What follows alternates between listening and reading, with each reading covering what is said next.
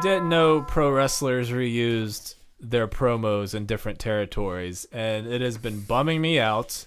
They worked them out like stand-up comedians, and I texted you immediately because I was so crushed. I literally feel like I just found out pro wrestling wasn't real again. Yeah, they travel around. They're artists. They talk. Why are you so surprised? Yeah, I mean, you gotta hash this out. These promos, you reuse the lines. They also reuse some of the angles. Like if there's an angle to build up to a hair versus hair match, like sometimes they recycle that and just take it around the loop. You go to Portland, do that for a while, and then go to Central States, do the same angle. I mean, in Colonel De Beers, he always does an angle, and it's super racist. Like, that's how it works. Do you work them out? Like, do you have a perfect Man Scout promo? Yeah, I mean, I have my lines that I do. Like, I have my formula. Like, I usually start to like listen up all you weeblos, and then I'm building to an end where I make some sort of proclamation where I can go, and that's a promise. Scouts honor. Yeah. It's the same shit in Hollywood. It's just Why did you not think it applied to wrestling? I don't know. I've been doing the same stand-up jokes for 5 years, so I don't know why I'm upset. All right. Welcome to 10 Bell Pod, where art is a lie, everything is not real. Yes, you nailed it. Everything is commerce. Everything is commerce. Everything is commerce. All right. I'm Nick Alexander. Put that cigarette out. I'm joined by Micah J. Loving. It's my cigarette. And we are in the Manning Cave with the scout there is, the scout there was, and the scout there ever will be, the Man Scout Jake Manning. You come up with better lines than I do in promos. I'm literally going to start stealing some of these and put these in my promos. I'm glad that you workshopped these, and then I'm going to recut that promo in every territory across the land. How dare you.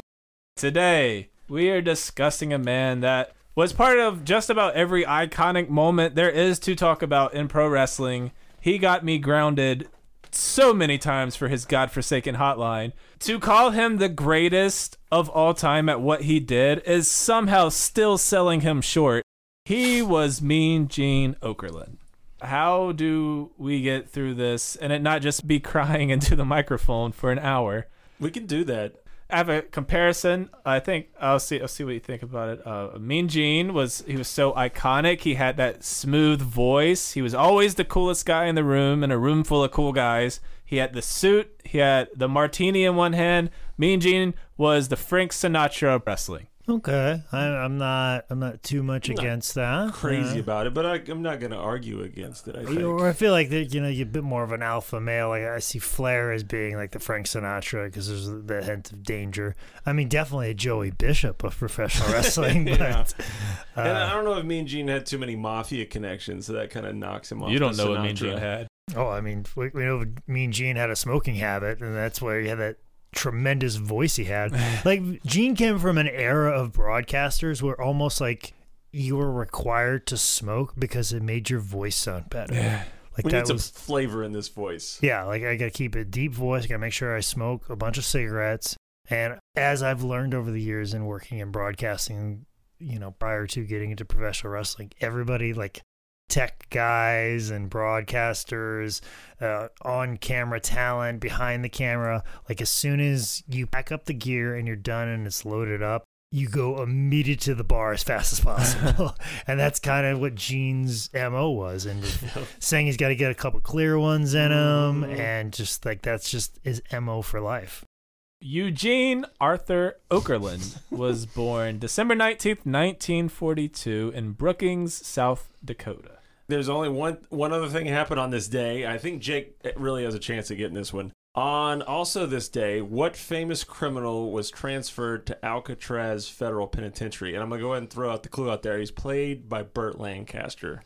Oh, that's a Birdman from Alcatraz. Boom! Jake fucking nailing the trivia. Yep. But I don't know who he was playing in the Birdman from Alcatraz. Yeah, I'm going to give you that anyway. I'm excited. Robert Strode was the name of the criminal. A psychopathic pimp turned nurturing ornithologist. Yeah, and so, Burt Lancaster, Birdman of Alcatraz. All right.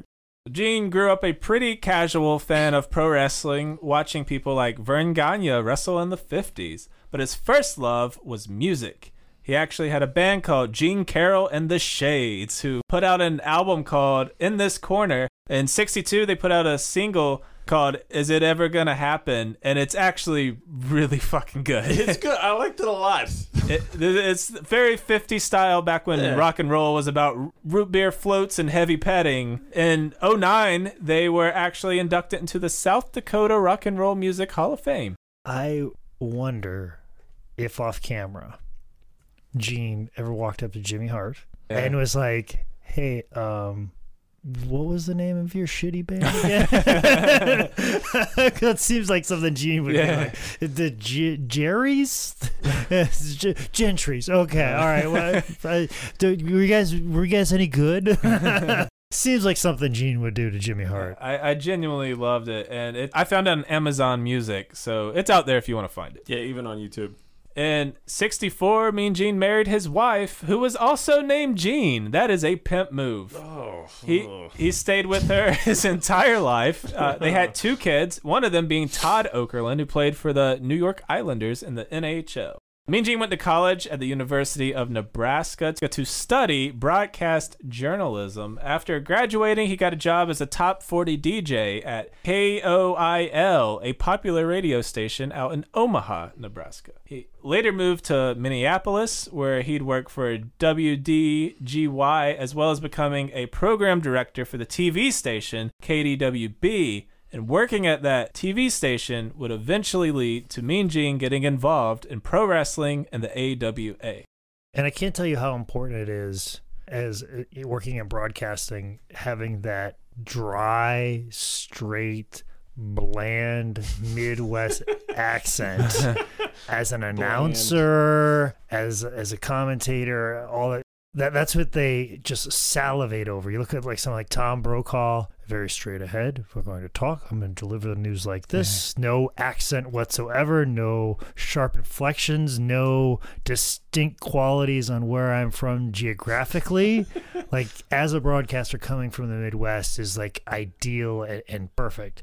You look at how Tony Schiavone just had just enough of a Southern accent that it like bothered Vince McMahon. Yep. And, usually like, Dusty's okay because he's doing color commentary, but like your main commentators, you want them to have little or no accent whatsoever. Like your play-by-play guy, your interviewers, your nightly newscasters. Everybody is looking for somebody from the Midwest who grew up without an accent and absence of all flavor and color with their dialect. Just to make it objective and a blank slate to deliver the news as the news is with no bias or anything. It's much like, doing stand-up with a plain t-shirt. Plain colored t-shirt. Yeah. So that way people aren't looking at your X-Men t-shirt or your band t-shirt and then they make an association of who you are based on what you're wearing on your t-shirt. The AWA was broadcasted at the station Mean Gene was working at, and in April of 71, they reached out to him to fill in for ring announcer and interviewer Marty O'Neill, who was in poor health and missing some shows. And by the end of the 70s, Mean Gene was working with the AWA full-time. And Marty O'Neill was a pretty good broadcaster as well. I think people forget. Like, I remember seeing him do a couple of interviews. He was really good as well. But it's always just funny how the AWA just stumbles on to people. They're like, "Hey, somebody's sick. Eric Bischoff, you want to come in?" Like they're notorious. So what I'm saying is, if you're the guy who's sick at AWA, the guy's going to take your job is going to end up being far more successful than you are. Starting out as a color commentator, Gene eventually moved over to interviewing, and it was in AWA that Okerlund would befriend and work with legends such as Bobby the Brain Heenan, the immortal Hulk Hogan. He was the best man at Iron Sheik's wedding, and in 79 he would be given the name Mean Gene by the great Jesse Ventura. Legendary story about that, as it goes, as I've heard it multiple times over, is that Jesse Ventura was talking about how he was hanging out with the Rolling Stones and partying all night with them. And then I think Mean Gene made some quip like, "Oh, Jesse, you're so full of it." And then Jesse Ventura goes, "That's mean, Gene." And then it's stuck ever since then. And just something like Hulk Hogan beating it in our brains for the next several years. Also, too, Best Man at Iron Sheik's wedding. I didn't realize that Mean Gene liked to party that hard. Yeah, because Iron Sheik. How was he alive? Yeah, like Iron Sheik, he burned the candles at both ends, and he liked to get down hard. So if Mean Gene's like, oh, this is my best buddy, Iron Sheik, we hang out all the time. The wedding cake's just a mound of cocaine. Sheik's just having a threesome on his wedding night. Hulk Hogan actually credits Mean Gene for coaching him kind of through his early promos while in AWA. And if you look back over Hogan's career, you can't imagine it without Mean Gene right beside him. There's some interesting AWA promos that you can find where Hogan's not doing, let me tell you something, Mean Gene. It's just Hogan's just like, well, you know, I'm going to win the match, and I'm really excited, and I think I'm pretty sure I'm better than the other guy. And it's just Hogan kind of straight laced and just being a normal dude, and he doesn't have that intensity that he brought. And there's one where Hogan has a total brain fart. He has a total brain fart on air. He walks off camera. He's like, ah, and then Gene keeps the promo rolling, and then he brings Hogan back on, and then Hogan busts into, I'm so mad, I can't even think, so he covers up his fuck up. But Gene stays in it the whole time in the early days of Hogan trying to cut promos, and Gene keeps him in it, and Hogan kills the promo at the end, and their early stuff's really joy to watch. This is the best thing. When someone did mess up, Mean Gene was just so cool and calm and collected, like... Someone would flub a line or just blank have like a brain fart, and he'd be like, oh, he's clearly very flustered because this Saturday at the Charlotte Coliseum at 8 p.m. he's going to face the Iron Sheik. And then they come back in and be like, yeah, Iron Sheik, you know, whatever. It's just he's always pro. Sometimes as you're cutting promos, it almost gets like a runaway train because you're trying to have a certain amount of excitement. You're trying to get out the information. You're also trying to be clever and entertaining. And sometimes your mind gets ahead of your mouth. Yeah. So having somebody who can come in and save it like that is much needed and a thankful gift. Yeah. Is somebody who can still carry it while you kind of get your composure and bring it on back. Because the toughest thing about cutting a promo is thinking while you're talking, which is essentially what you're doing. The greats can do it. Dusty Rhodes, Roddy Piper, guys that are thinking while they're talking. They're saying words, but they're thinking about the next thing they're going to say already in their mind. And that's an exercise that takes a lot of time and a lot of practice and a lot of mistakes that are made in front of that camera. And that's when you have someone like Mean Gene right there to kind of pull you back in. Yeah. I thought a really good example of Mean Gene just getting guys over in the AWA was anytime he'd interview Andre the Giant. By the end of it, you were like, Andre is 90 foot tall, and there's not a man alive who can stop him. And also a little fun detail Mean Gene would always do with him is he'd have him speak French because, you know, English wasn't Andre's first language. So I thought it was a cool way to show this guy's not, like, dumb. He's actually speaking in a second language. Let's speak some French for me, Andre. I thought that was a cool touch. Yep, totally. Gene could also... In the AWA, he would do the outrageous stuff, but there's a Billy Robinson interview where Gene really shows his heart-filled, respectful side. There's a pro wrestler, Chris Taylor, who was Olympian. He brought Billy Robinson on, who cut a promo about what he meant to everyone around, and Gene just stayed at the moment, made it just feel as much as possible. He would hit those, and then he would do the crazy promos with Mad Dog Vachon, who, watching all this AWA stuff, Mad Dog and Nick Bockwinkel were two dudes that I just really kind of like, fuck, these dudes can cut some promos, but in a totally different way. Mad Dog just had that quality where you really thought he was insane, and Gene would react as such, and he kept you in the moment, even as crazy as Mad Dog was, but he also, you could feel his fear as well. And then Bockwinkel's throwing out SAT words at the highest caliber, and Gene's just right there, holding them steady. That's kind of what made him Mean Gene, is he was always completely 100% in the moment, and I think that's why his like reactions to stuff were so good. He would act scared, he would puff up if he needed to kind of, you know, he's just always in control. Well, that's the thing that I took away from him because, as you guys know, and hopefully anybody listening know, I am the interviewer for $5 Wrestling. And when I put on the red jacket to do the interviews, I always think about Mean Gene in AWA. Yeah. So much, in fact, like, we was thinking, I think Mean like had like a little pinky ring or something like that, or a little ring or something like that. And I remember Colt's like, "Hey, you should get a ring like Mean Gene," But I'm worried that the ring will be like, I'll be tapping it on the microphone, so I don't want that. And I'm not a big ring wearer, anyways. Neither is my father; he doesn't wear a wedding ring. So, but I always think of Mean Gene like being so in the moment and those follow-up questions. But I always kind of take it that extra step when I interview these guys on $5 Wrestling and they say the absurd thing where Gene would kind of make it make sense. I would be like, "Wait a minute, that was stupid. What do you mean by that?" I'll ask the question and get more in depth with it. Like, what do you really mean by that? Or Gene would take it and enhance it. I will take that hard left the other way. Yeah. But Mean Gene is for sure my influence when I do interviews on $5 Wrestling. I always think about him. I'm always doing stuff with my hands, just like Gene. And when I'm talking just like Mean Gene, with that finger up, talking to the camera. Like I'm standing here with a freight train here. It's all me channeling Mean Gene as much as possible, but I'm actually saying the thing and asking the question that Mean Gene wants to say, as opposed to asking the question that saves the interview. So for him to have that natural gift is something that I study time and time and again. When I see a Mean Gene promo, I take the time to really kind of watch it, mostly because I'm trying to see what he's doing so I can apply it to my backstage interviewing and my own personal style. And that's why I always throw on the jacket. I always do a different color jacket because I think about Mean Gene with the ridiculous jackets in AWA, because I think he'd have like a big red one, and then he'd have like an outlandish tie. I think he had like AWA always had the weird one. He had the tux in WWF and WCW, but the AWA always had these weird jackets. I always kind of like pattern my interviewing style after him, and I just think about him, and I'm channeling him every time I start it. You reach off camera and grab a big drink, put that down. That's exactly what the fuck you do, and probably grab a joint as well. Mean Gene stayed with AWA until the end of 1983, when he and pretty much the rest of AWA jumped ship over to WWF. Apparently, Hulk Hogan played a huge hand in recruiting Mean Gene over to the WWF.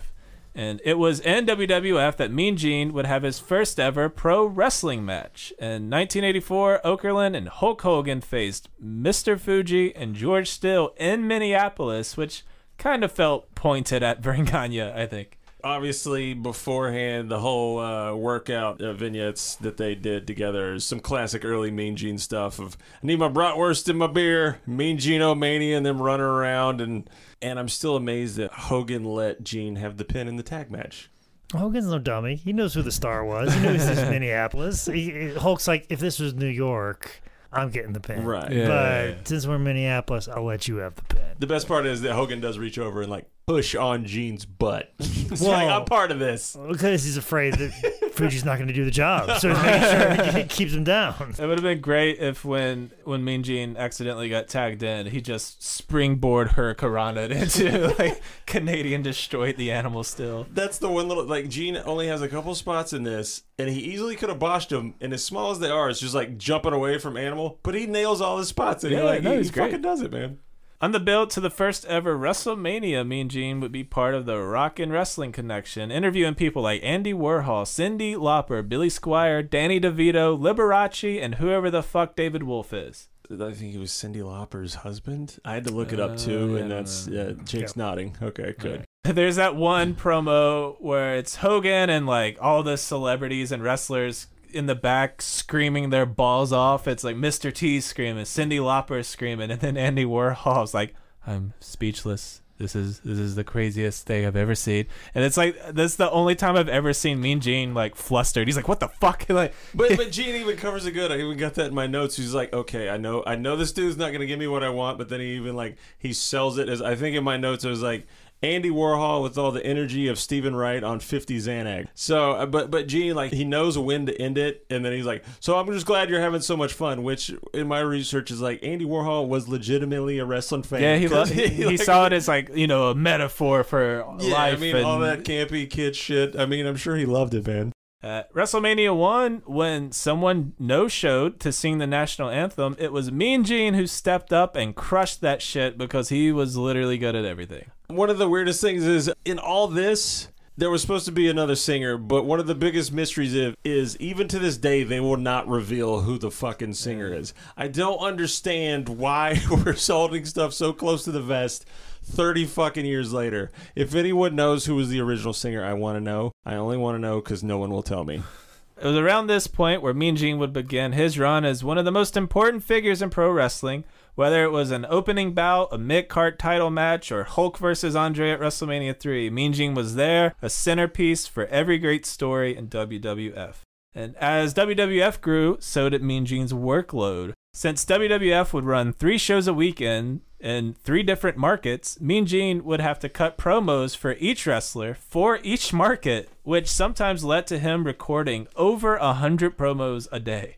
Gene quoted himself in one of his shoots where he said it was either 86 or 87 that he cut 141 2-minute and 54-second promos. And he said kind of the norm was about 110 or 120, but they are always 254 or 154. Jesus. On top of that, he was hosting All-American Wrestling at the Event Center and a Johnny Carson-like show, Tuesday Night Titans. Plus, he was doing interviews, studio spots, and full-blown sketches for Coliseum Video. Let's get into some of these 80s WWF promos, which are considered by many the greatest of all time.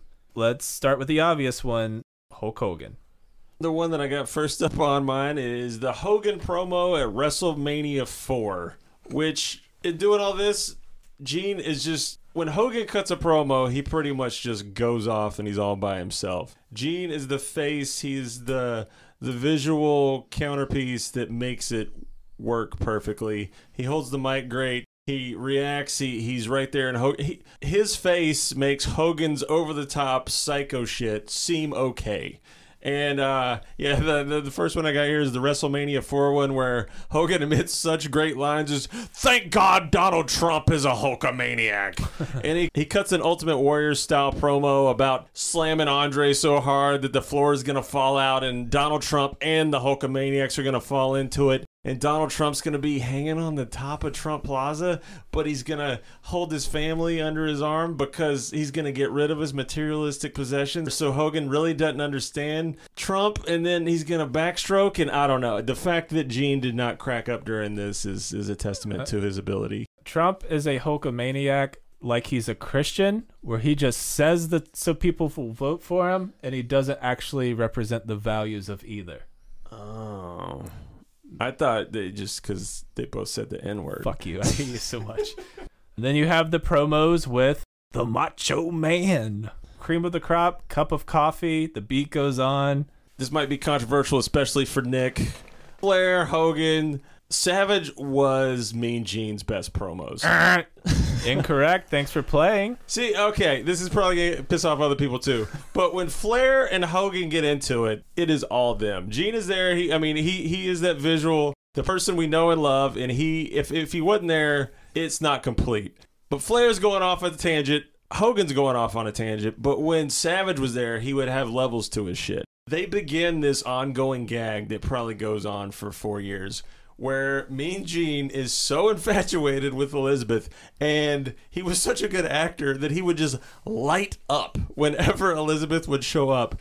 They would keep it going. It would turn into Elizabeth being there, and then him and Elizabeth would start chatting, and then totally ignore Savage. He's like, "Oh, I'm only the Intercontinental Champion. I'm just standing here." And then they would finally get back to him, and then it would turn into how Mean Gene and Elizabeth were talking about their tennis game, and then the private conversations they would have because Savage didn't want her around anymore. And it was this ongoing gag that went on for like fucking 4 years, and just the layers to this was beautiful. And the way that Savage would throw stuff out there, and Gene, this was another good quality where he would pop back at Savage, and Savage would just have the best fucking lines, and it turned their stuff together into the different level that I think Hogan and Flair have, where they were a true team. My favorite moment of the Let Me Tell You Something Mean Gene promo that the WWF put together, which is really good. There's a behind the scenes moment. It's Savage out of character, still in character, but they're not doing a regular promo. And Savage goes, "You hit it right on the money," talking to Gene. And then Gene talks about how Savage should say the WrestleMania 5 promo, and it's two artists working together, and that behind the scenes shit, just like, oh my god, it's so good. I love when you see those little interactions of people working together to create something. My favorite promo of all time, if I have to put something on it, is probably "And the Beat Goes On," and because Savage is so fucking out of his mind, but Gene pulls it back. It's either that one or Sid Vicious's fuel-injected suicide machine. I cannot say enough how good Gene and Savage fed off each other. They were fucking mwah. I think Gene was at his best when he would have outrageous characters, like the little Coliseum video segments he would have with the Bushwhackers. Yeah. Anybody who's like losing their damn mind in front of Gene was always the best, and his reactions of ho ho, like anytime it was like that half startle that he would get, or people would do something of that level, that's when Gene was at his best. I always feel like, because as the interviewer, Lance Russell was great at this, but Mean Gene was probably the one that everybody knows and goes to right away. But I always use Lance Russell as my example, but Mean Gene is most certainly in that same class as well, is that you have to be the straight man. Right. For these people to seem like outrageous characters, for these people to seem wacky and unorthodox, a person that's worth watching and not an ordinary person, you need that person who is that ordinary person, that straight man, that person that is our grounding point to this not being so ridiculous. Because if two people are being ridiculous, it just doesn't make any sense. But if you see Mean Gene like, oh, that's a representation of the everyman, the common man, and how a normal person would react to the things that are said, and says the things like, how could you possibly say that? Yeah. Or you're a dastardly person. You know, like, oh, these guys are crazy, or I'm startled from them jumping out from underneath these pile of leaves. Like, anytime there was an over-the-top character, his reactions were always the best and made those people larger than life. We always talk about 80s WWF having larger life characters. It's because Gene always made sure that he pushed them up onto a pedestal and made them larger than life. Totally. There's the SummerSlam in 1989 where he's interviewing Rick Rude and Bobby Heenan. Oh, that is actually what I was going to when the sign in the back falls and Mean Gene goes, fuck it. And they accidentally played that on air. The camera cut away to a live shot with Shivani and Jesse Ventura kind of left hanging. And apparently Vince was on the headset just screaming for them to cover. And Jesse said something like, that Mean Gene's a real troublemaker, after he just screamed fuck into SummerSlam's crowd. And it was the goddamn the editor's fault. They just put the wrong take. Yeah, because it was pre-taped. Yeah. Then how did they not just be like, well, delete that immediately? Right after Rude loses the belt to the Ultimate Warrior, when Piper comes out there and shows his butt or his pants, it's one of the best Heenan. Because at the end of this thing, Heenan is so fucking upset. He has a breakdown, and he's like, and Gene's like, get a hold of yourself, man. Heenan is losing his fucking mind. It is just gorgeous. Any interaction between those two is just perfect. Yeah, because Gene knew what his role was, straight man, always. And Heenan could play it straight, but he knew that he had a straight man that was going to be there. So you always saw a more exaggerated version of Heenan next to Mean Gene, because he knew he had a strong and grounded straight man. Yeah. So he's like, okay, well, he's going to play it straight. I need to be more ridiculous to be in a different space than him, so we could coexist in that realm. And we can't not mention his work with the best there is, the best there was, and the best there ever will be, the Gobbledygooker at 1990's Survivor Series. God bless Hector Guerrero. I used to watch him on WCW Worldwide all the time. Like, the egg wasn't even cracking yet, and the crowd was like, boo. It was so good. No, what do you mean, Nick? It was pre-cracked the whole fucking time. Everyone knows this is like a horrible segment, but the only reason it isn't like Shockmaster level was because Mean Gene was out there to save it. He sold it so much, and it goes on and on. And literally for fucking on. And also Piper is just like, oh man, the kids are loving it. Yeah. They're trying to put it over so hard. And there's a good moment where you can feel the cameraman trying really hard to find someone reacting at all to what is happening. One thing I discovered while really digging deep on the Gene promos is type in WWF/WWE UK Outtakes 1986. You get 28 minutes of uncut footage of Gene working for, I think they're in France or London or some shit. And it's just them cutting promos back to back to back of him having to do stuff for the angles and for all the matches there. And you get Gene just be like, this is going to be 254 on the Sky Channel. This is 154. Play date to be determined. And then they bring in like Hillbilly Jim, and you get Gene just off the cuff asking questions about the promo he's going to cut. Like, what's the name of that other jabroni? And Gene cussing, which is just always fun. All the outtakes that you just look up Mean Gene outtakes. You get Gene just basically cutting stand-up bits for the entire crew, cracking up Nikolai Volkov, telling him he fucking sucks at singing, giving Greg the Hammer Valentine and his girlfriend a bunch of shit. You get to see a graphic that says Mean Tiny Dick Gene. Kamala, who is hilarious. Him and Kamala cut an entire little sketch. There's so much good Gene off the cuff being himself stuff, and definitely look up the outtakes because you get to see Gene not only in his element as a professional, smart, brilliant man doing the job that he's the best at, but also just him having fucking fun and looking like one of the best jobs in the world. By 1993, Mean Gene felt that he had done everything he could possibly do in the WWF, and he said it was time to move on. His contract wasn't renewed, so Mean Gene set his sights on World Championship Wrestling. And Gene said that as he left, the entire locker room gave him a standing ovation. After setting out his no-compete clause, Mean by God Gene made his WCW debut November 6, 1993 on an edition of WCW Saturday Night, walking into the arena to a standing ovation because rightfully fucking so. Yeah. He was greeted by Tony Schiavone and Jesse Ventura, and just like the pro he was, gets right to work, teasing interviews, pitching matches, doing Mean Gene stuff. And Eric Bischoff, I believe on his 83 Weeks podcast, made this statement that when Gene came in, it gave WCW immediate credibility. Because here you had a guy who was the interviewer on the other channel, WWF, who everybody knew, and the fact that, oh, this guy is here now. The guy who we listened to, like a trusted voice. It'd be like if Tom Brokaw appeared on the CBS News. Yeah. Like, oh, CBS News, that's top notch. Yeah, even though CBS had Dan Rather. Here's a better example. If Tom Brokaw went to ABC, because fuck Peter Jennings. Man, we're getting to some weird stuff I didn't think we were getting into. Nightly news was kind of a thing of mine for a while as a young kid.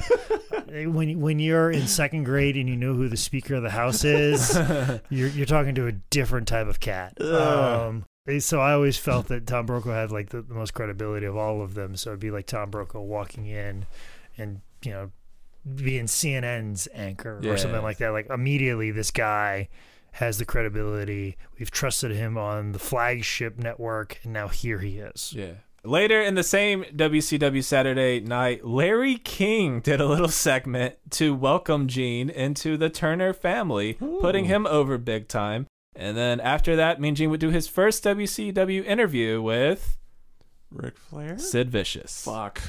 And a big reason Mean Gene signed with WCW was for the godforsaken hotline 1-900-909-9900, and it ruined my life. It ruined my family's life. I would get grounded once every 3 months. Like I would call it. My parents would get the phone bill. I would get yelled at. I couldn't watch wrestling for a couple weeks, and I would hold out for like a couple months, but eventually I had to know what the fuck the Nasty Boys were up to, and I called, and it was repeat the cycle. The great quote that I found by James E. Cornette: even a moron like Paulie Dangerously can remember 1-900-909-9900. Make it that tattooed. You should. I don't know if this is right, but the stuff I found that before Gene took over the hotline, it was making $350 per year. But then when he started promoting the shit out of it, $3 million a year. And Gene had 100% input on the hotline. One night, Gene's tag was, "Sorry to report, a 45-year-old heavyweight champion has died." All that and much more on the hotline tonight. Everyone in the world thought it was Ric Flair, but it was Jerry Blackwell. But they got 160,000 calls in one night and made about $600K. Yeah, how does it make you feel, Nicholas, that he was just basically clickbaiting you? Like, basically, Mean Gene was BuzzFeed in 1995 and 1994. The worst part is I trusted him so much, and I just wanted to call and hear Mean Gene talk. And he shit all over it for 29 cents a minute. Last one on the Mean Gene shit. I found a thread where this dude was really pissed off and call the hotline. Mean Gene is spreading rumors again. This is February 15th, 2001, and the dude goes, "I went to WrestleBoard.com and it looks like Mean Gene Okerlund is out spreading rumors again. He claims that ECW has officially shut down and Paul E. Heyman has accepted a deal with the WWF. Doesn't Okerlund have anything to do besides spread rumors? What a load of horse shit." By the way, ECW would shut its doors in under 2 months. Yeah, like that's literally just what happened. So Gene fucking nailed that. Thank you very much. Yeah, but at that time, that's like saying, like, the Titanic's sinking as soon as it hits the iceberg. Like, it already hit the iceberg. The Titanic's going to sink, and he's just saying that from the back But of the Heyman boat. didn't even tell his own wrestlers. So shit, man. He's just guessing. It's just educated guesses. All right, what are some of your favorite WCW promos? The one right below this is the Booker T one, but I can't say too much about that. I would just give it 2. That's another one where, like, Booker drops that and Gene doesn't skip a single beat. Yeah, nothing. There's not like even a little wry smile. There's not a single face crack, and he just goes right through it. And yep, the rest is history. I think what he thought was, "Ooh, I wonder if anybody heard that. Let's just keep moving on, because if I sell it, then it's an issue. It's an issue. Right. But if I just no sell it, maybe everybody weren't really paying attention to what was said." Like, what did I hear? Did I hear that? But I think the most memorable WCW promo that Mean Gene did have to be his in-ring for Bash at the Beach. Yeah, that's 1986. gotta be it. That right up there, just him speaking for the fans, and here's Hulk Hogan, who he has all this history with, and calling him trash. What a just perfect moment. Yeah, just encapsulated and perfect. Like, that's WCW at its absolute 100% best. Yeah. Also, too, I think another great Mean Gene promo was one he did with Piper. And Piper was talking about, because they were doing the whole thing about the whole angle about Piper having a hip replacement, and he only had one good leg, and all these promos were being cut. And I'll never forget Piper saying, "Well, I guess I'm just a one-legged man in an ass-kicking contest," and then hopped off camera and just Gene just keeping his composure and then closing it out. I was like, that's what a pro does. That's what you do. You know, especially and just contributed to it and then just punctuated it even more. I remember getting really excited when I first got into wrestling and learning what ECW was, and then Raven was like I think the first big transfer from ECW, or the big one. I think like Public Enemy had already done it, but Raven was the first one that I was really fucking excited about. And Raven made the WCW move, and they started that whole angle with him and Stevie Richards at ringside, and they're just sitting there hanging out. They're not even officially part of the team, so Mean Gene would go down there and kind of inquire what you guys are doing here, and then Raven would throw a bunch of Edgar Allan Poe gibberish bullshit at him. And then he would ask him who Stevie Richards is, and then Richards would open his mouth too much. And then Raven would beat the shit out of Stevie Richards. And then, of course, Gene was like, "Oh, my God, this is just, you're beating him like a redheaded stepchild." And I remember just Gene trying to find out who Raven was, and the crowd marking out for Raven beating the shit out of Stevie Richards really helped put Raven over in those early days. Oh, so Raven beating the shit out of Stevie Richards in WCW, that was kind of what he did in ECW too. So what you're saying is Raven just did the same exact angle that he did in ECW? Well, a wrestler copy an angle and then transfer to another place. For sure, Micah Loving.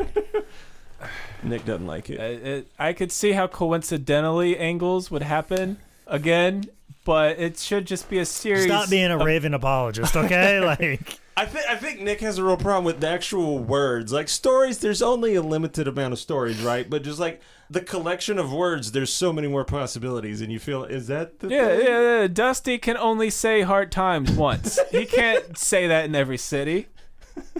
Okay. So Mean Gene wrote the ship down as it sunk, and when WWF bought WCW, he was absorbed back into the company, and Mean Gene Okerlund was back home. His first assignment back in the WWF was for the Gimmick Battle Royal at WrestleMania 17, April 1st, 2001, alongside Bobby the Brain Heenan. They're basically Statler and Waldorf, roasting everyone, making jokes. It is truly wonderful. It's a quick match won by Iron Sheik, and Gene said the reason Sheik won was because he was the only wrestler in the Battle Royal that physically could no longer take a over-the-top rope bump, so he had to win. From there, Gene would pop up here and there on WWE TV and later the network. He hosted WWE Confidential in 2002, and that lasted for 2 years, as well as WWE Madison Square Garden Classics, a weekly series airing on the MSG network. He was also the host for WWE Classics on Demand Hall of Fame section. Mean Gene was inducted into the 2006 Hall of Fame, and Vern Gagne was put in that year. Bobby Heenan was on the dais. Inducting him was Hulk Hogan. It couldn't have been a more perfect circle for Mean Gene's career. And his speech was obviously amazing and funny and classy. In June 2008, Okerlund began hosting WWE Vintage Collection, and at the age of 66, he still cranked out over 100 episodes. Jeez. November 15th, 2010, Mean Gene was there to conduct interviews for an old school episode of Raw, where he did interviews on like the 80s little half stage halfway up the ramp. It was good. I recommend watching that whole episode of Raw, which I don't think I've said in years. On April 10th, 2012, during the WWE SmackDown Blast from the Past episode, Okerlund teamed up with Sheamus to face the team of Daniel Bryan and Alberto Del Rio, and this is the famous match where Mean Gene hits a shooting star press. I watched this because I was like, maybe something. He literally does not get in the ring or do anything. The most important thing about this match is that Sheamus and Mean Gene's team won, making Mean Gene undefeated in the WWF and WWE. Also, we kind of glanced over it because we fucking should have. But Mean Gene had a short 2-match feud with Mark Madden in the Vince Russo abortion days, which Gene actually called it on one of his shoot interviews. Gene got 2 wins over Mark Madden there, so I think Gene is officially 4-0 in wrestling matches. I should name like a metal band, Vince Russo Abortion. He did his best. No, all right, he did his goddamn best. Like fucking, was he great? No. Was he really kind of shitty at times? Yeah, but if put through the proper channels and the proper filter, did he deliver a quality product? Yeah, he did all right. Wow. This is so easy though. It's like silver platter shit. Come on. Yeah. In 2011 at WrestleMania 27, Mean Gene was in the house to cut a promo with The Rock and Pee Wee Herman, and you couldn't have possibly hit me in the nostalgia harder with those 3 people. Fuck everyone. It was great. In November 2016, Mean Gene became the narrator for the WWE Network original animated series, WWE Storytime, and I've seen a handful of episodes. They're actually kind of funny and good. I kind of want to watch him. I just want to see Gene as an animated character. On January 22nd, 2018, Mean Gene made his very last WWE appearance where he interviewed the phenomenal AJ Styles. And you want to know how over Mean Gene is the crowd's chanting AJ Styles, and then the camera pans over to Mean Gene and they just blow the roof off the place. He's just immediately still in 2018 getting a huge response. For those 2 guys, you must have been like jerking it, and then it cut to Gene, and you were just like fucking boom. I'm glad you said it because I wasn't gonna go there, but yeah, that's what happened. AJ Styles is the way, the truth, and the light. On this earth and the flat earth. Don't all right, this is about to turn into a 2-parter. I just got questions. There's questions we need to answer about the flat earth. You know what? It's so flat from all the shoulders he's pinned against it, all right? And That's solid. I like All that. right, good. There we go. That's a fit. So in Mean Gene's later years, he suffered from polycystic kidney disease. Mean Gene liked to party. He had 3 kidney transplants, which is fucking irresponsible, Mean Gene. Come on. Oh my God, dude. His first was in 95. And then he had one in 04 when his wife gave him a kidney, but apparently she was too good to give him the other one. And then in December of 2018, Mean Gene suffered a fall, which led to a ton of health problems on top of his kidney disease. And on the morning, January 2nd, 2019, Mean Gene Okerlund died at the age of 76 in a Sarasota, Florida hospital. And you want to know how important and big Mean Gene was? When I Google people for this podcast, there's always like an article from the WWE. It's kind of expected. If they were pretty big, pretty famous, they'll have 2, maybe 3 major news sites that have nothing to do with wrestling. Maybe a local piece from their local news, wherever they grew up or lived. But for Mean Gene, he got WWE, obviously, then NBC News, ESPN, the New York Times, LA Times, the Washington Post, People, the Hollywood Reporter, CBS Sports, Sports Illustrated, and I could keep on going and going. And they were all throwing around words like legendary, iconic, voice of a generation, master, respected, because that's what Mean Gene was. So final thoughts on Mean Gene Okerlund. Got a funny story that didn't really fit anywhere in here, but when he passed, a lot of my favorite podcasts did podcasts on Mean Gene, and they always talked about how he always liked a couple clear ones and liked flirting with younger ladies. Not that he would ever do anything with any of them, but he always said that I got to keep the skills sharp as a salesman. I got to be able to close the sale. So there was nothing extramarital going on, but he liked to flirt with the younger ladies. And I was doing a wrestling convention where Mean Gene was our guest, and we had a couple other talents, and I was running the front. And actually, my girlfriend at the time was there, and she was there to work. And I figured, well, my girlfriend at the time is from Minnesota. Gene, South Dakota, Minnesota guy, I'll just put them together. And, she has a charm about herself. And, me and Gene and her, they'll have a good time and be minimal worries. So as the day goes by and I get kind of a break, I check in on my girlfriend at the time and say, hey, is everything going okay? She goes to me, oh, me and Gene are having a great time. He is flirting with me non-stop. I'm like, really? Mean Gene Okerlund? She goes, oh, yeah. I'm like, all right. And then I go back and do some more work.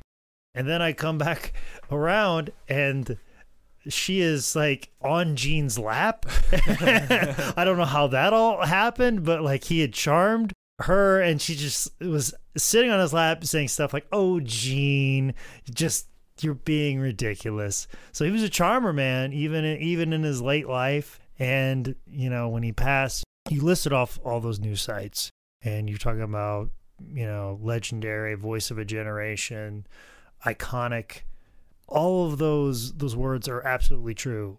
But I think the thing that people may not realize, and I hope everybody realizes, the way that he got those titles of iconic, legendary, these high descriptive titles of him, the way he got those is by just hard work.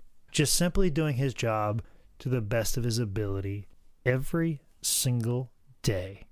That's it. I mean, he was great. He had talent for sure, yes.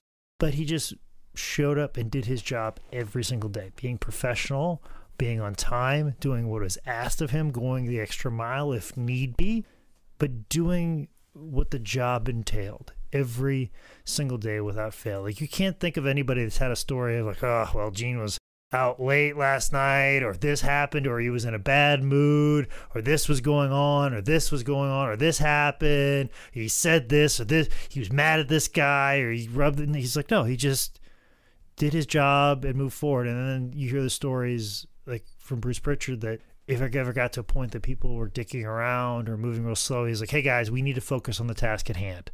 I know there's other things we got to worry about.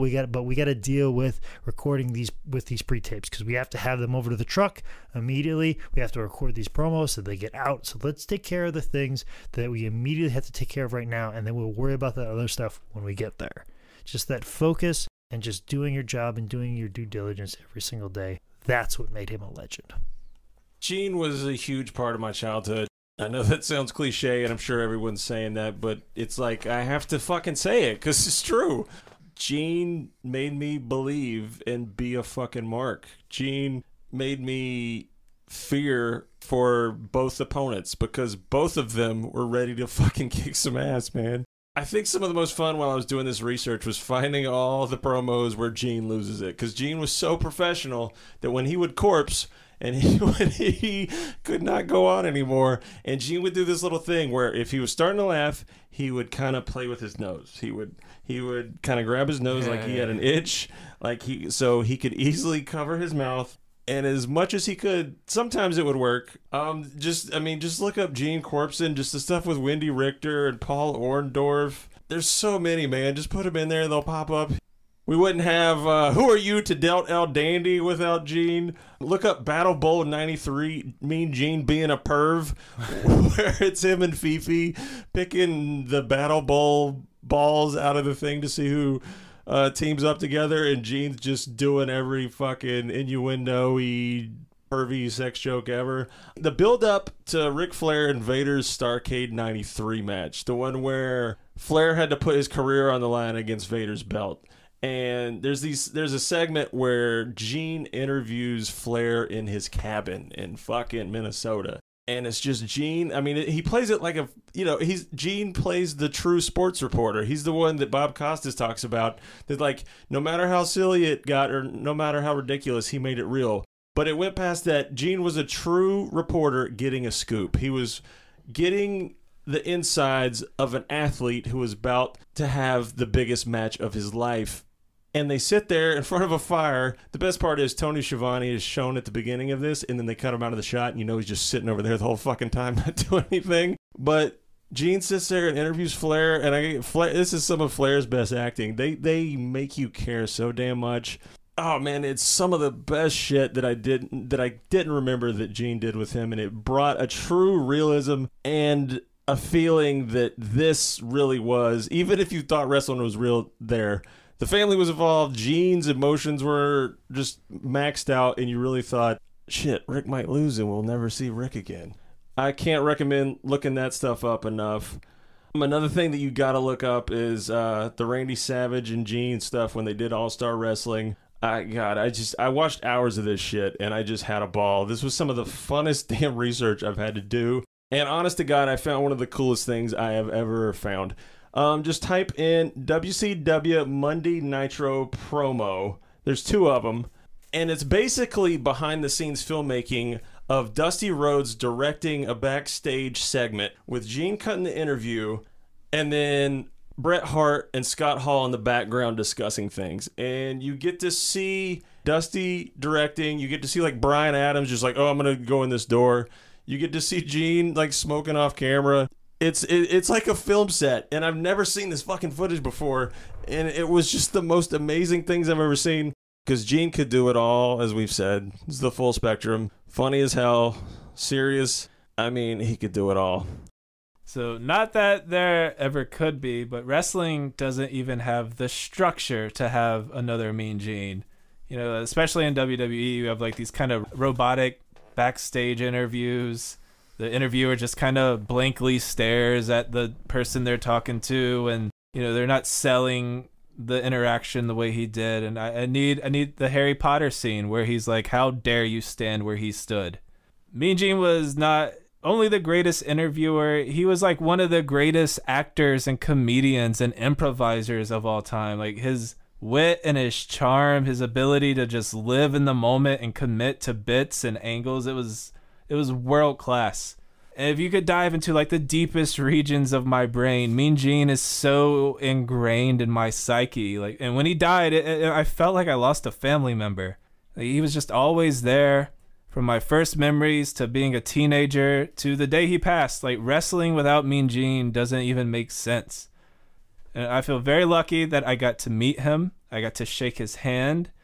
And I remember seeing him at WrestleCon in Orlando and thinking, if I don't meet Mean Gene and something happened to him, I'd never forgive myself. So I did the whole meet and greet picture thing, and I was so tongue-tied and nervous. And I've met tons of wrestlers from knowing Jake and working at 2 WrestleCons. I've worked with wrestlers, and the glitter kind of wears off. It's like, oh yeah, there's the Hardys again. There's Jerry Lawler again. But meeting Mean Gene was like meeting a president or something. It just felt so weird and surreal and special.